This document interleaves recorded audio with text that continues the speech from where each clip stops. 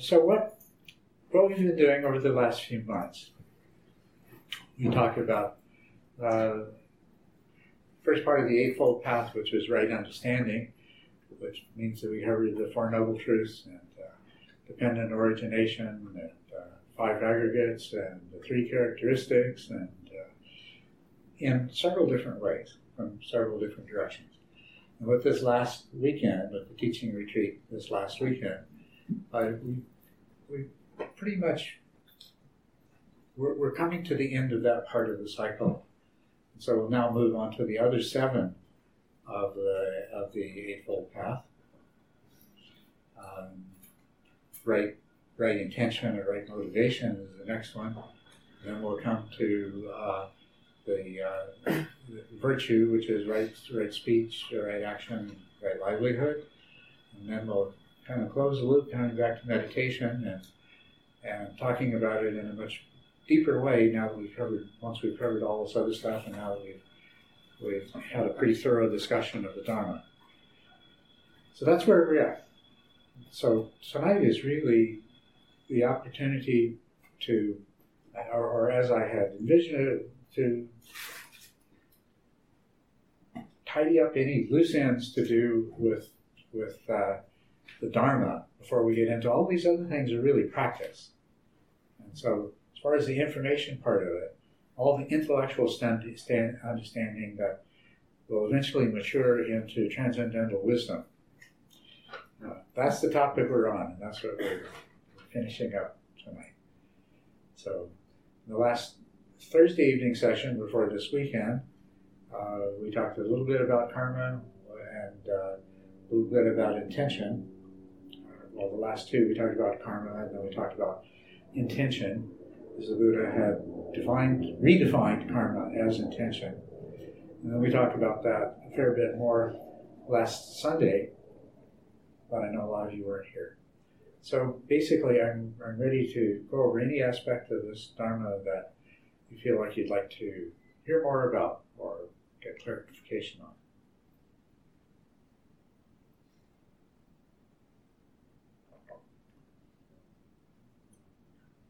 Could you give me like a 3-sentence? What it is? A 3-sentence thing of the Dharma? Just so I have like a base. It goes something like this. Can't do it in 3 sentences. I'm sure. No, I'm just some context. In this life, pain is inevitable, but suffering is optional. Uh-huh. And suffering is caused by craving, and elimination of craving means the elimination of suffering. The craving is rooted in ignorance, so we need to overcome ignorance and delusion in order to rid ourselves of the craving and become perfectly, blissfully happy, compassionate human beings living in nirvana rather than samsara. And the way to get there is through right understanding, through right motivation, right speech, right action, right livelihood, right effort, right concentration, and right mindfulness. That was 1 sentence.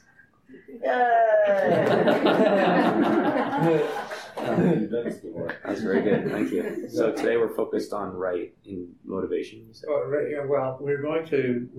That's going to be the next new topic that we take up. Okay. But really today we're kind of tidying up everything that I just said. I think, yeah. Okay. Great. I have a question too. Last Thursday, you talked about intentional karma and versus habitual karma, and you said that we are born with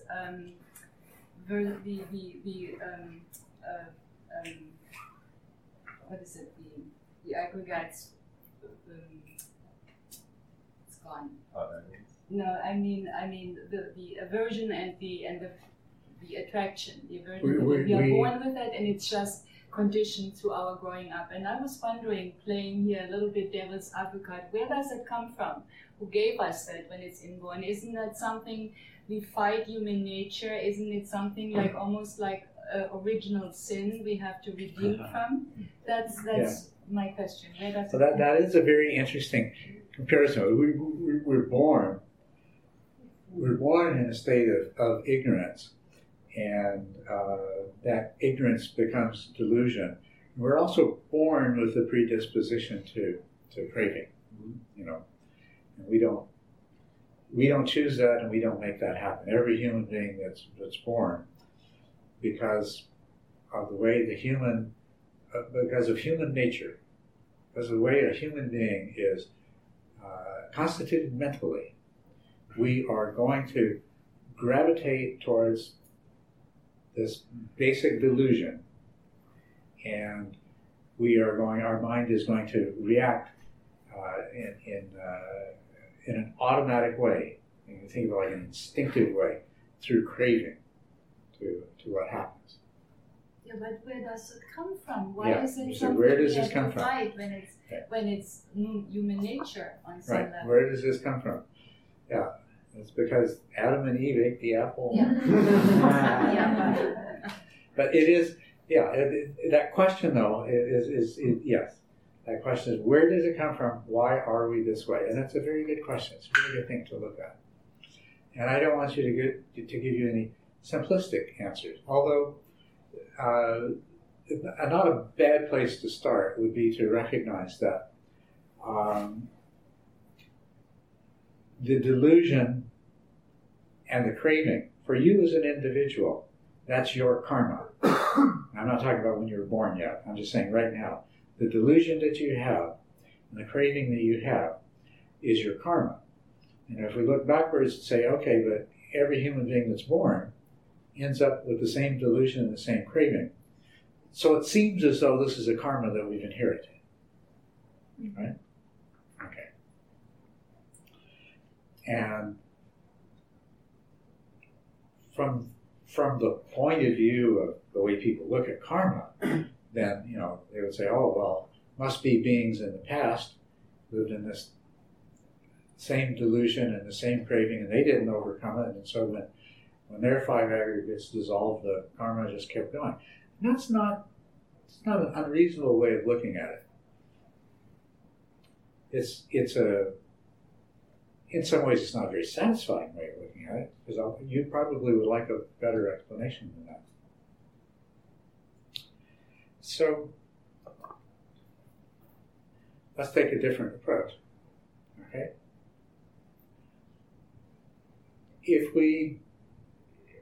First of all, we recognize that we can't really know ultimate reality, because we're limited with our human mind and with our human sense organs and with what we are able to do with our minds and our sense organs. We've tried to piece together a story about how this universe works, how this world works.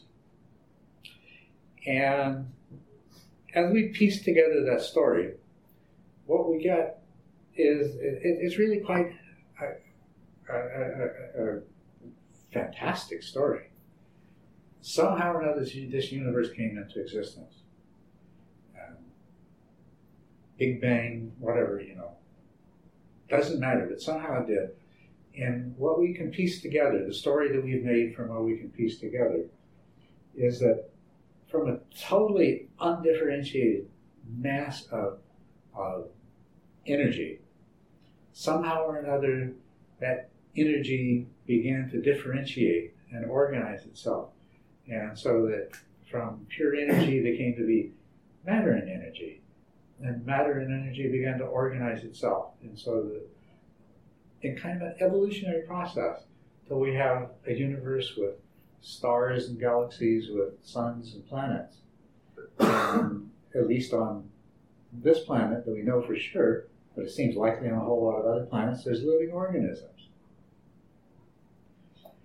And what we know about, or what we can piece together in the same story about where living organisms came from, is that in the primordial ocean, somehow or another, matter, as a part of its evolution, it went from being pure energy to differentiated forms of energy that eventually condensed into what we call subatomic particles, and that condensed into atoms and molecules and everything else.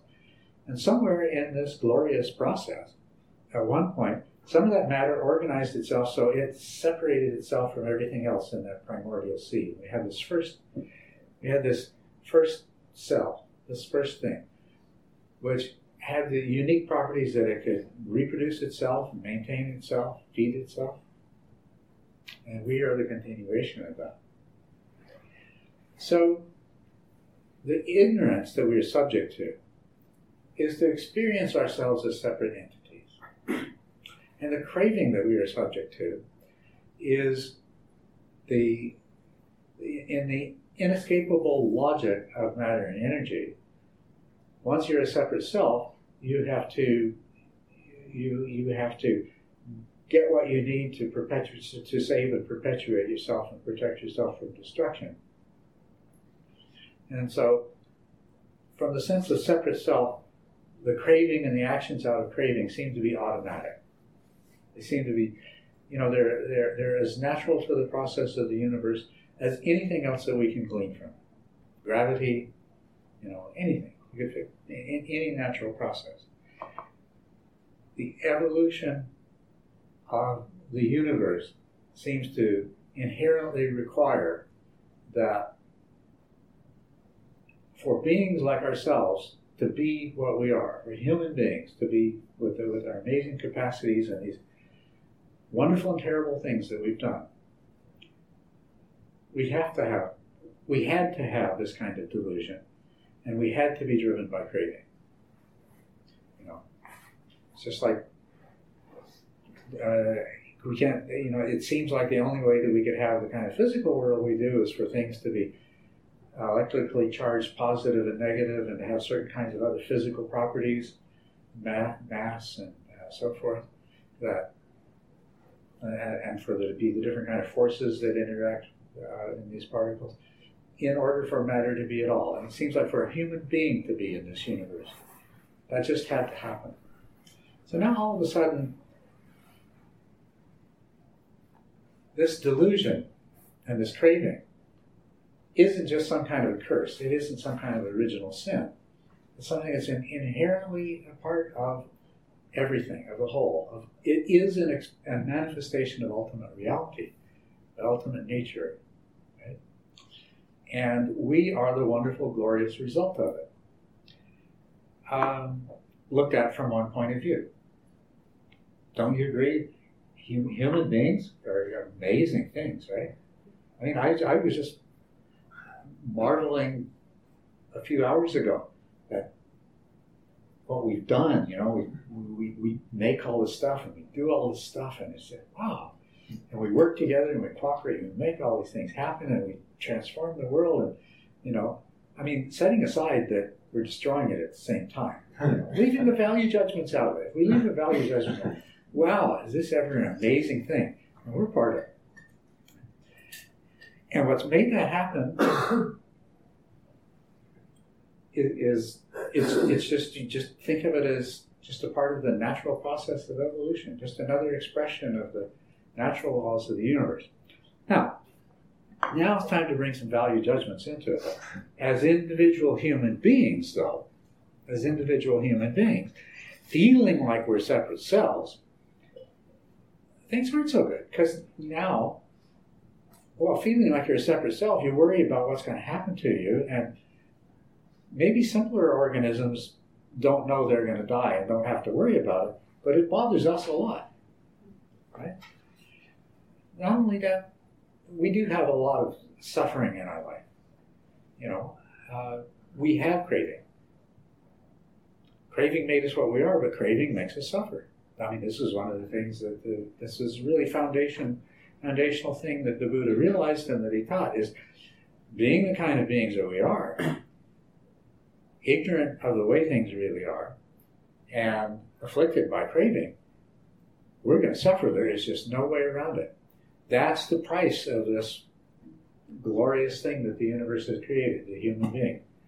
The price of the human mind is that human beings suffer. Now,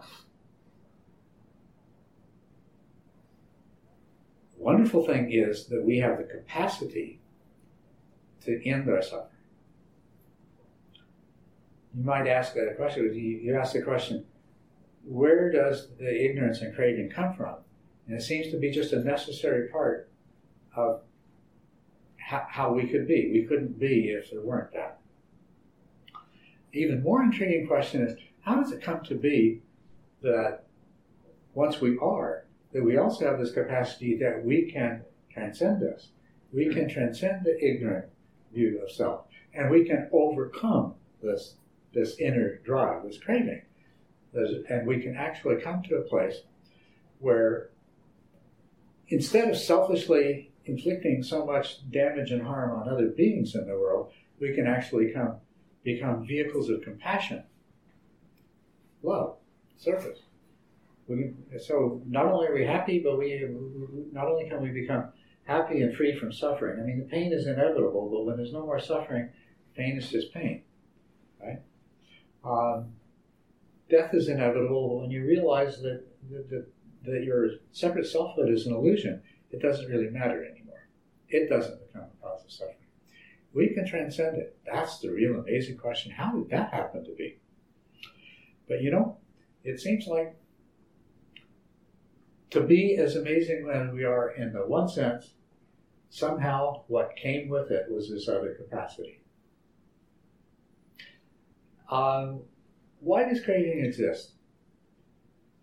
If you look at a mouse or a deer or a cockroach or a fish or something like that, if these organisms weren't driven by craving, they couldn't survive, much less reproduce and evolve and go from being and give rise to more sophisticated beings than themselves.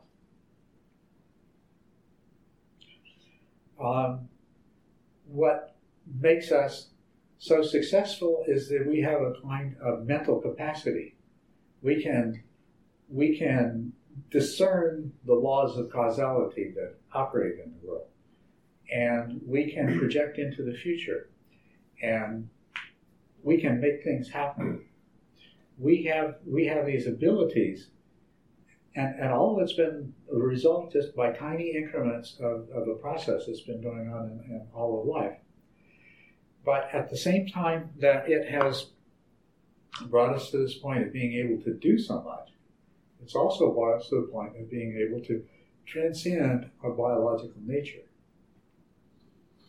We can free ourselves of craving, and we have an intellectual ability. See, what is it that makes us so remarkable compared to baboons or chimpanzees? It's that we can use our minds, and through inference we can discern things about how ultimate reality works. We can never know ultimate reality. And as a matter of fact, as you heard me say before, your view, the view that we hold, the highest, most refined view of reality that any human beings hold, is got to be an utter ridiculous and totally incomplete approximation of the reality that it attempts to model. But nevertheless, we are capable. We can't know ultimate reality, but we can know things about it. We can know, for example, the truth of impermanence, which really is the truth that there are no things, there's only process. We can discern, by examining our own experiences, we can discern that the ultimate reality that lies beyond the boundary of our senses doesn't consist of separate entities like we view ourselves. It's one continuous, inseparable, indivisible whole. It's because that we can tap into that knowledge and that understanding that we can transcend the human condition. That is exactly the point I'm asking. Why can't we call it also human nature, our possibility, our chance, and our opportunity to transcend? Why do we use human nature always so negative? Like when something goes wrong, I'm human. That's an excuse. Well, now that, right? Yes. And now that is a failing. I think that is because we are so immersed in our failings that now we've added to it this other failing of we see our own nature in its worst sense. But I mean, that's understandable. You look at the world, and all these people driven by greed and hatred, by desire and aversion, creating all this unnecessary harm for each other, for every other kind of organism we share the planet with, for the planet as a whole. Does anybody read Doonesbury on the computer, on the internet? You do? Yeah. So lately, this last week, I always read the Doonesbury cartoon. I don't read a newspaper, haven't for years, but I was reading and they have these little blurbs there, quotes from people. Called the "Say What," and the one for the last few days has been something about the amazing thing about the planet Earth is that when you poke holes in it, it leaks oil and gas. the wonderful thing about the planet Earth, yeah. And poke holes in it. So anyway. We look at what we're doing, and we see that here we are, hell-bent on disaster for ourselves and all these other organisms, and we can't seem to stop ourselves. And that's the side of human nature that is most obvious. Unfortunately, I think there's only a tiny, tiny percentage of the people on this planet who have any inkling of what the other part of human nature is, of what our potential is. The fact that we don't have to drive ourselves into extinction through this really what our curse is that we've got the same ignorance and we've got the same craving that baboons and donkeys and horses and dogs and cats and ducks and geese and orioles and everybody else has. But we've also got this additional intellectual capacity. So the combination, at least from this point of view right now, looks like disaster soon. But the very same combination, we can use our minds, we can transcend our biological legacy, and we could perhaps save ourselves. Whether we will or not, I don't know. But part of the problem is that most of the people on this earth are not aware of this other aspect of human nature. They don't know that it's possible. That's what I'm here to tell you. It is possible. You can overcome suffering, and you can cease to be the cause of suffering. For only $9.95. $18.95. Yeah. Yes. So I have a grandson, which is a joy in so many ways, born in December. And so he's the first brand new human being since my own children were born a lot of years ago that I've gotten to watch from the very first. And so I've been enjoying him as a way of inquiring about all this. And I've been kind of trying to get a sense of how his craving and his sense of unity and oneness differs from an adult, for instance. Mm-hmm. And what I find is I wholly admire in him when he is craving, every iota of his being is craving. Mm-hmm. It's rare in adults. We're usually ambivalent, right? And I kind of wonder in our practice, it seems to me that his journey will be right now, he's not a separate self. He does not distinguish himself as separate. And he melts into whoever's holding him. And when he wants his mother, he howls with all of his being. And he's just such an expression of nature and instincts. And I wonder if that wholehearted single-pointedness, 100% of our whole being, that's part of what our practice can return us to later, isn't it? In some way? It can return us to certain aspects of that. Like, in the developmental process of a child, all of these things, the sense of self develops, the sense of ego develops, the sense of this is mine. There's a point in a child's life where they discover the possibility of lying. It's an amazing thing. They discover the possibility. They discover the distinction between mine and not mine, and that leads to certain kind of behaviors. But there's also a certain point where they discover the idea of stealing. I know this is mine. I know that's yours. I know that you know that that's yours. And I know that you'll get mad at me if I take it, but I'll wait till you're not looking and then I'll take it. And so what we want to go back in a certain sense. We'd like to get back to the place where we don't think in some of those kinds of ways and we don't behave in some of those kinds of ways. But it's not just a dialing back. It's more like a little getting, it's that we make our journey and come back to where we began, but totally transformed, in a totally new way. So we make our journey through ignorance and delusion to wisdom and understanding. We become beings driven by very, very, very simple craving to very complex and elaborate craving that allows us to potentially manipulate and exploit thousands of other organisms, human or otherwise, in order to meet our ends. We go through that and we come back from that to a place where there's no longer any need to do that at all.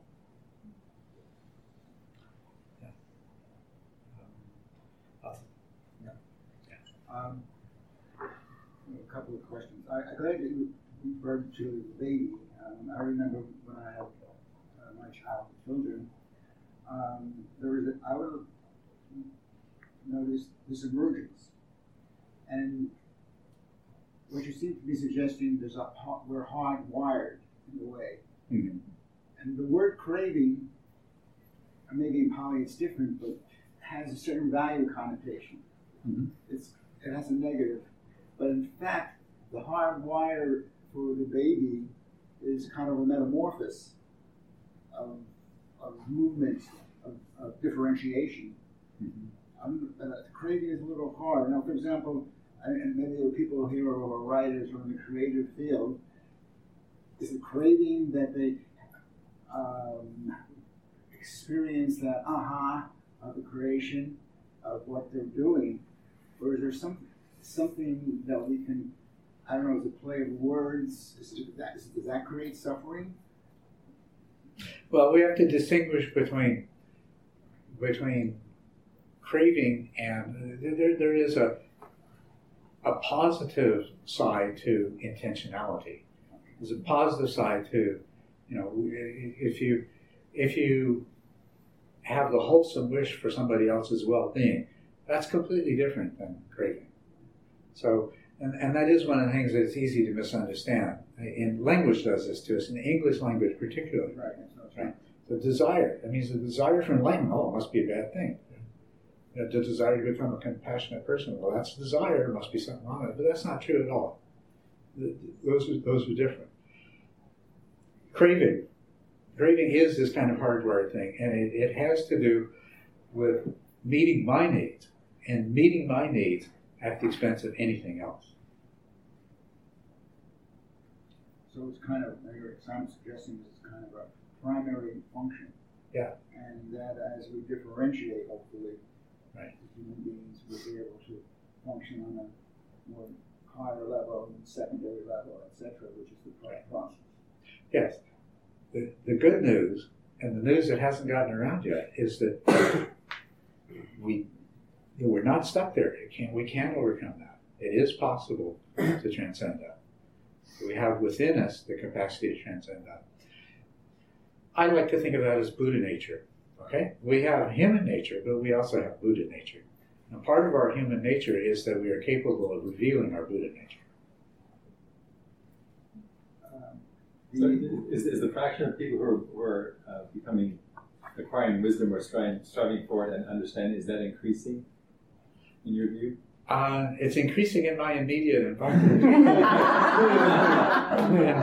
would say I look for every glimmer of hope that it's increasing elsewhere as well. Thich Nhat Hanh has this wonderful, metaphor of this process that we have. There are seeds, in the form of seeds, and we have these choices of watering these seeds, so-called good seeds and bad seeds. Right. And the whole process of mindfulness is to be able to be mindful of the destructive seeds and not to water them, and the image of the creative streams to water them with mindfulness. He uses that type of metaphor. But the hardwiring, from what I understand, I guess in Buddhism there's more of acceptance, or fits into a kind of neuropsychology today, that we are hardwired. Yeah. We are, except, hardwired. In some ways we're hardwired that can't change, but that is something that we're hardwired in a way that can change. We can develop the intention to water the good seeds, to not water the bad seeds, and to have the wisdom to know the difference. Yeah. Nick? Just maybe you could clarify, when you or some theoretical, fairly enlightened being gets hungry, so there's some kind of signal in the body, but does craving arise, or is there just this signal and you have to mentally remind yourself, oh, that means I'm supposed to eat, or is there still instinct without craving? I'm just a little confused what actually happens to those instinctual processes. The Buddha certainly gets hungry, feels hungry. Right. And Buddha certainly knows that, this body needs food, I better do something about it. But if craving were a part of that process, then the more hungry a person gets, the more desperately willing they become to do whatever is necessary to fulfill that need, regardless of the impact that it has on somebody else. Now, a Buddha rather would treat the needs of his own body as being totally equally and on par with the needs of the other beings around him. Whereas craving would blind the Buddha to that kind of balanced view and say, no, the needs of this body are more important than the needs of these other beings.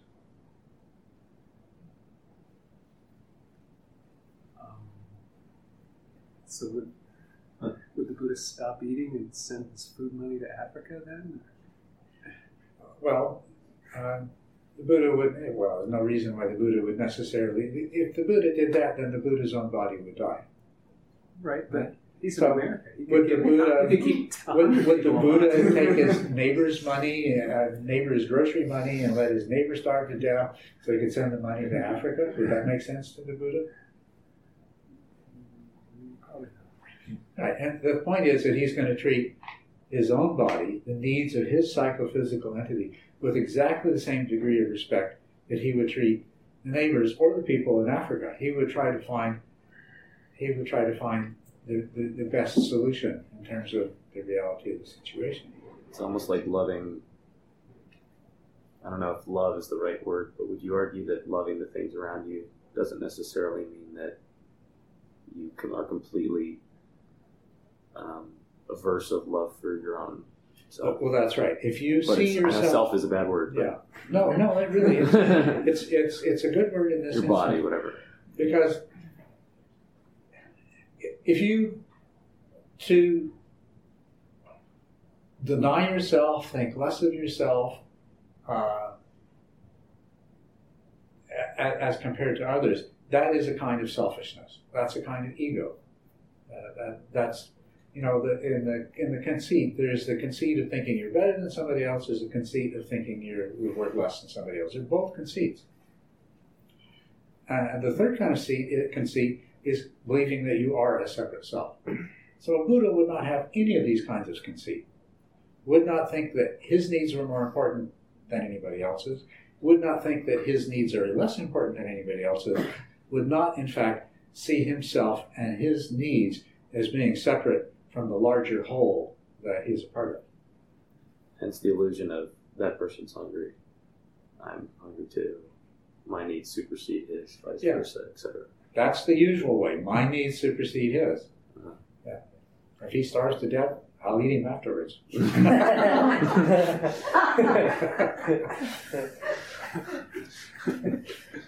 What's the difference between pain and suffering? Well, suffering comes from the mind. Pain is an unpleasant physical experience. And most of the time, we are incapable of distinguishing pain and suffering, because when we experience an unpleasant physical sensation, when we experience pain, our mind resists, and so we suffer on top of it. So most of the time, not all of the time, and anybody that reflects a little bit will realize that, oh, there's been times when pain and suffering has been quite easy to distinguish in their life, in certain circumstances. But most of the time, they're so intertwined that a person's first reaction is pain and suffering are the same thing. Part of the work that you have to do is to disentangle these two and to realize that the mind's reaction to an unpleasant situation is what creates suffering. The unpleasantness of the situation is just the unpleasantness of the situation.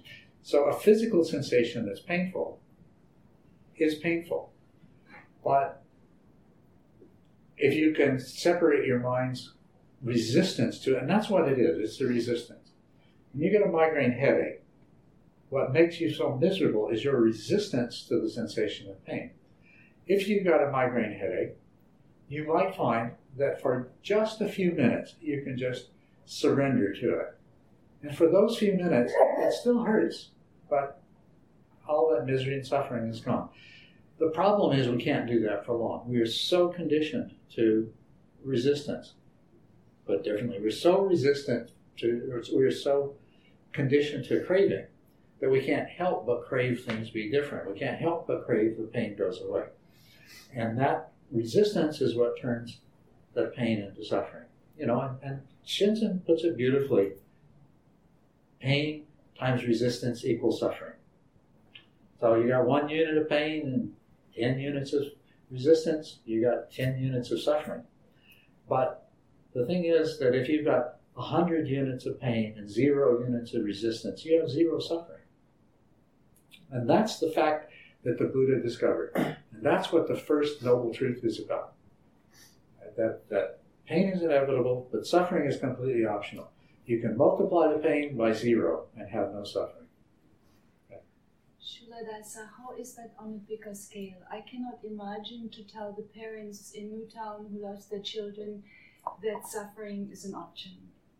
No, the time to tell them that would be long, long before something like that happened. Now, if those parents were Buddhas, then they would need not suffer the same way they do. They'll feel the pain.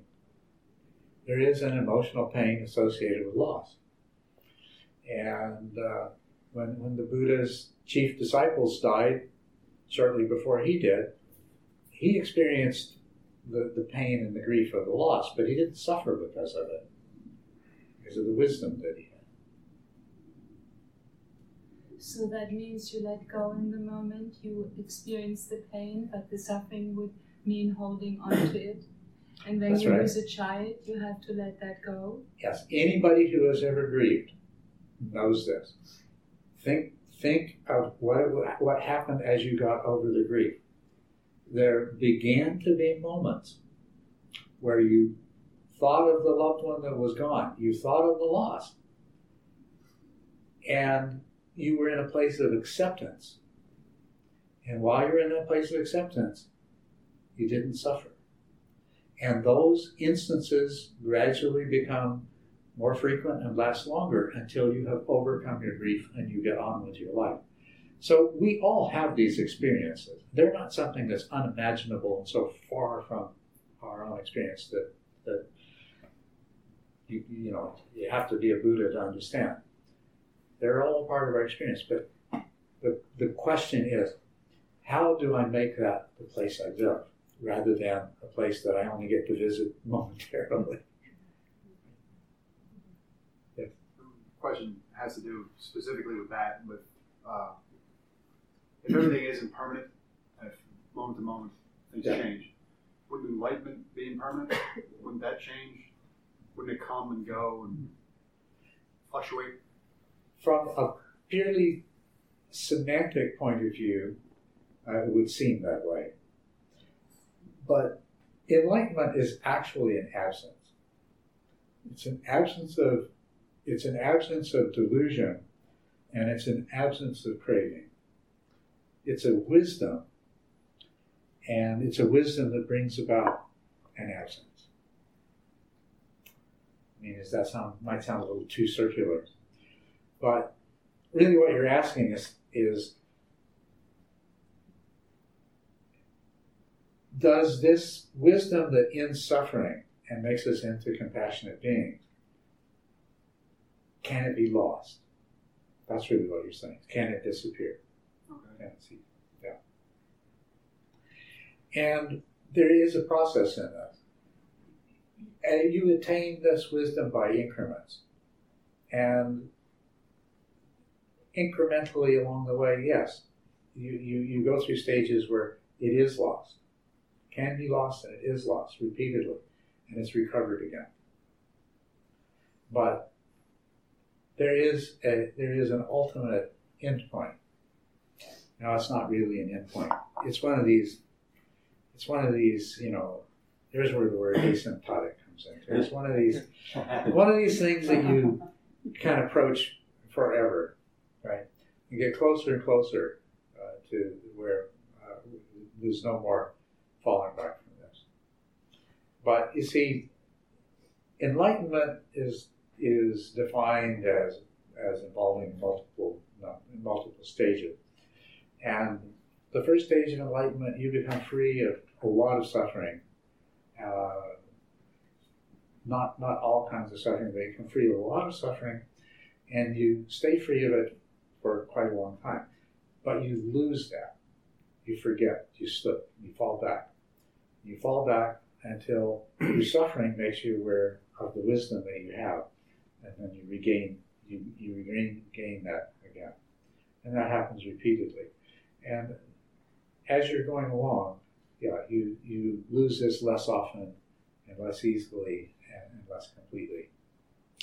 So in that regard, it's not something that happens once, and once it happens, that's it forever.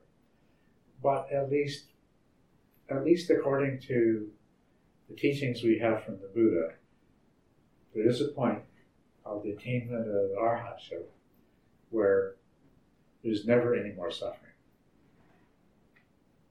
For the rest of your life? For the rest of your life.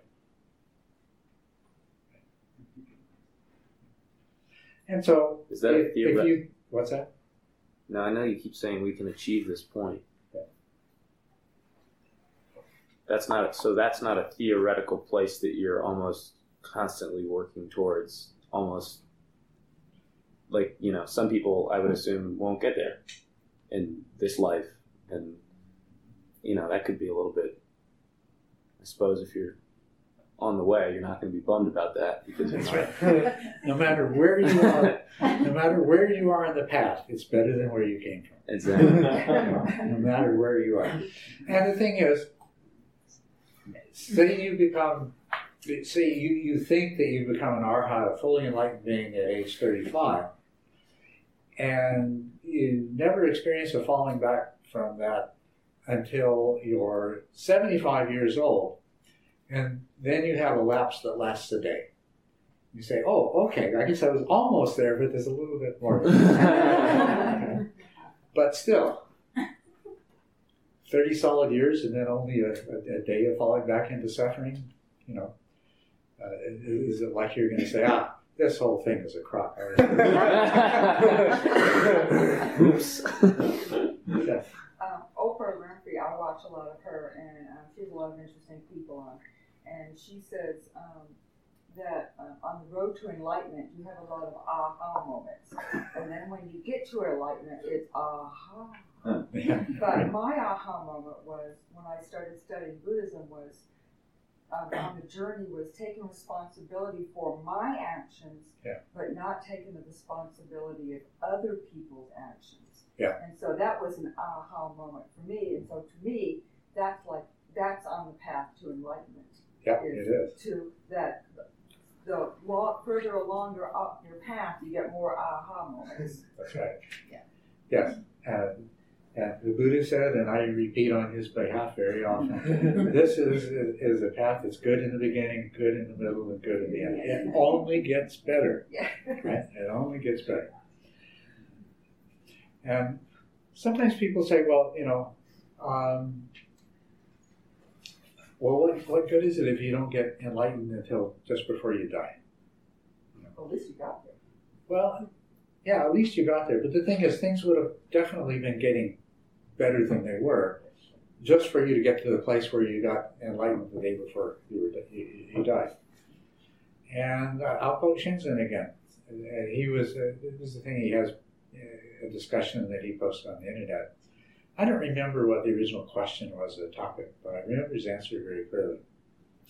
He said, if I could be guaranteed 20 more years of wealth, health, and sexual prowess, and lots of opportunity to exercise it, or only one more day of what I have now, I'd choose that day, no question.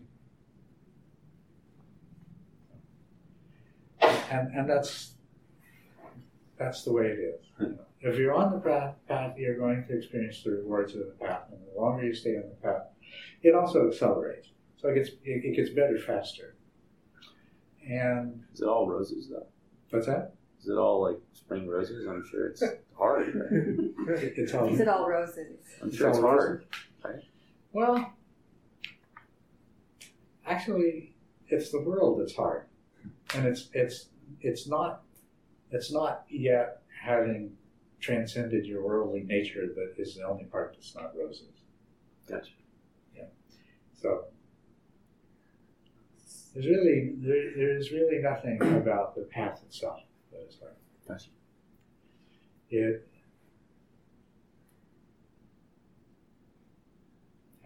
I believe it. I think that's would it then be true to say the suffering that you have on the path is at least no greater than the suffering you'd have off the path, not being on the path? Yes. That's a very good way of putting it.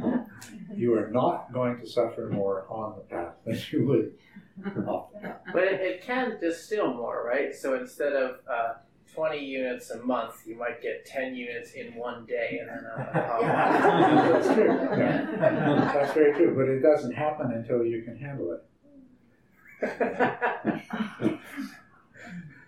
That's the thing. Sometimes. So what would it mean to not be able to handle it? So, I guess there's a bunch of people who would maybe disagree with Buddha on the middle of the path being all that good. That there's lots of accounts of it being terribly unpleasant and sort of destructive of your external life because the emotions are coming up at a level that you weren't well trained enough to handle. Well, that is exactly as you said. That's like getting it in a day instead of spread over a month. And one thing is that's not necessary. That only happens when people follow a particular kind of path.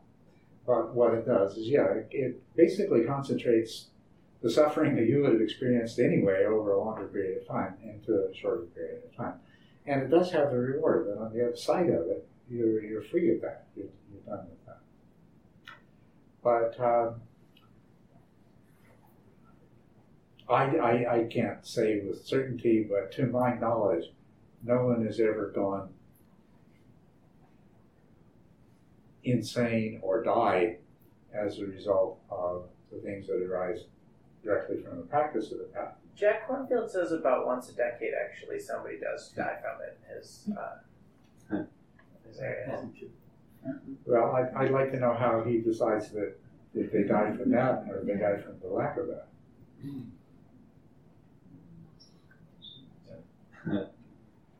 I mean, one of the problems here is nothing personal to any of you. The people who are attracted to spiritual paths tend to be hyper-neurotic and have more problems than they're confident.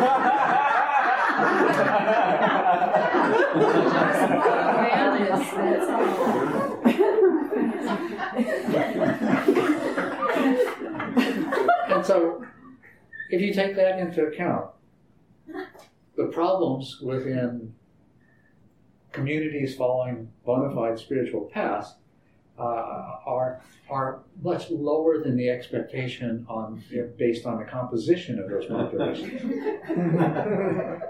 So you told Tucker that there's a particular path of training that is this concentrator that will make you more liable to evolve very quickly. Yeah. What's that called? So I don't. I kind of would like to know how to miss that one. Yeah. Well, that's the question. I have tried to figure out what is the difference between the paths that produce side effect and the ones that they don't. Two main things have stood out for me. One is that the paths that produce this painful dark night experience downplay, ignore, or even vilify the cultivation of samatha, which is joy, tranquility, and equanimity. Okay, they're called dry insight paths. That's one thing. The other thing is, if you look at those paths, they also don't appropriately address or are not conducive to strong insights into no self.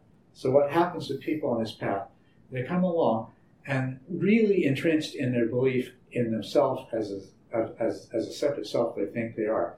And then they start confronting impermanence, they start confronting emptiness, they start confronting the inevitability of suffering in the human condition, and it's like, oh my God, I'm in hell, and there's no way out.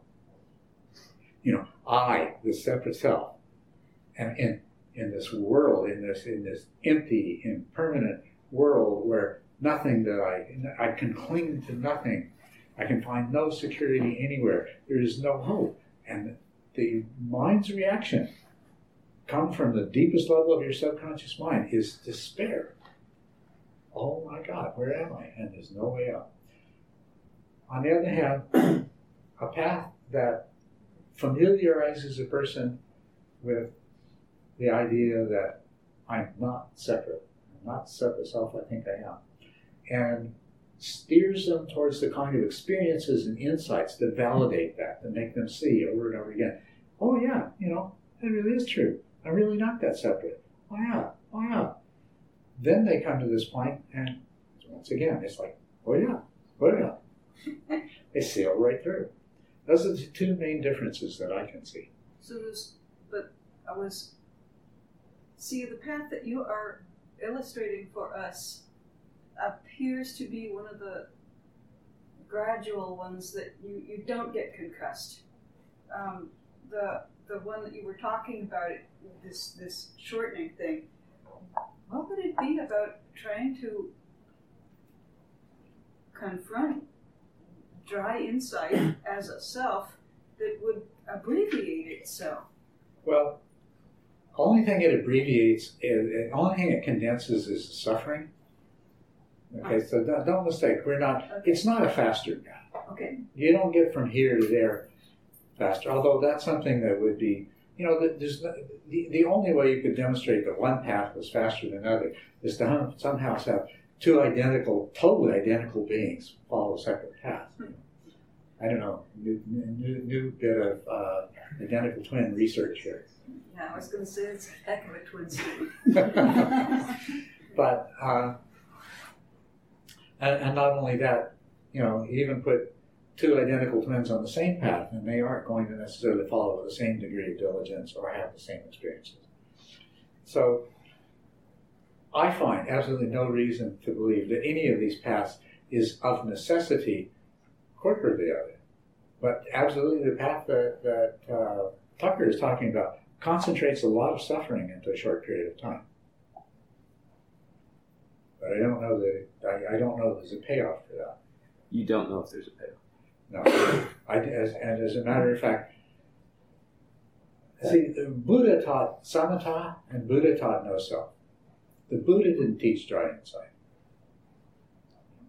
He taught, the reason they call it dry insight is because it lacks the lubrication of joy, tranquility, and equanimity.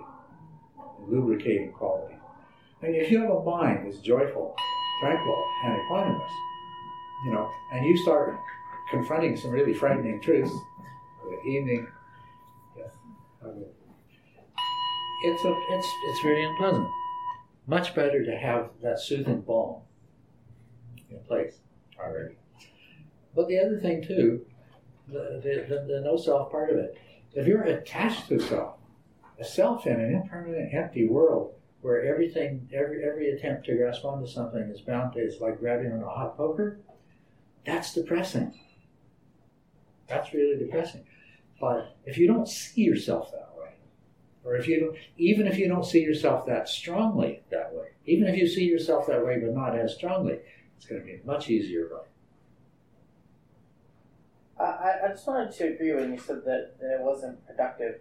That I went through that without a teacher, and I got stuck there for 3 years. And it's the only difficult experience I've ever been through that was not productive. Everything else that's unpleasant kind of builds some character and strength and wisdom. And if that had gone on for a month, I would have learned something. But it was just a waste of time. Yeah.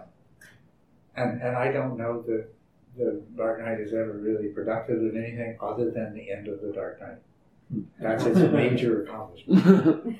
It does have the effect of teaching you not not to expect that meditation is just going to make you happier and happier. Like letting go of what's going on in your mind because it's too unpleasant sometimes. But you can learn that in a couple hours, probably. And that's how the Dark Knight ends. Is you reach a place of resignation that the only way out is to go forward, and a determination to stop struggling, stop resisting, and to surrender to the path. So, anyway, the bell has rung. Thank you. So this was a very interesting discussion. I'm glad we had it. We shall continue 2 weeks from tonight. We'll begin to delve into the territory of what it means to cultivate and practice right intention, right motivation. Change the way that we view the world and the way that we react to the world through actual practical things that we can do. Okay? So until then, and please do come back. I look forward to seeing you then.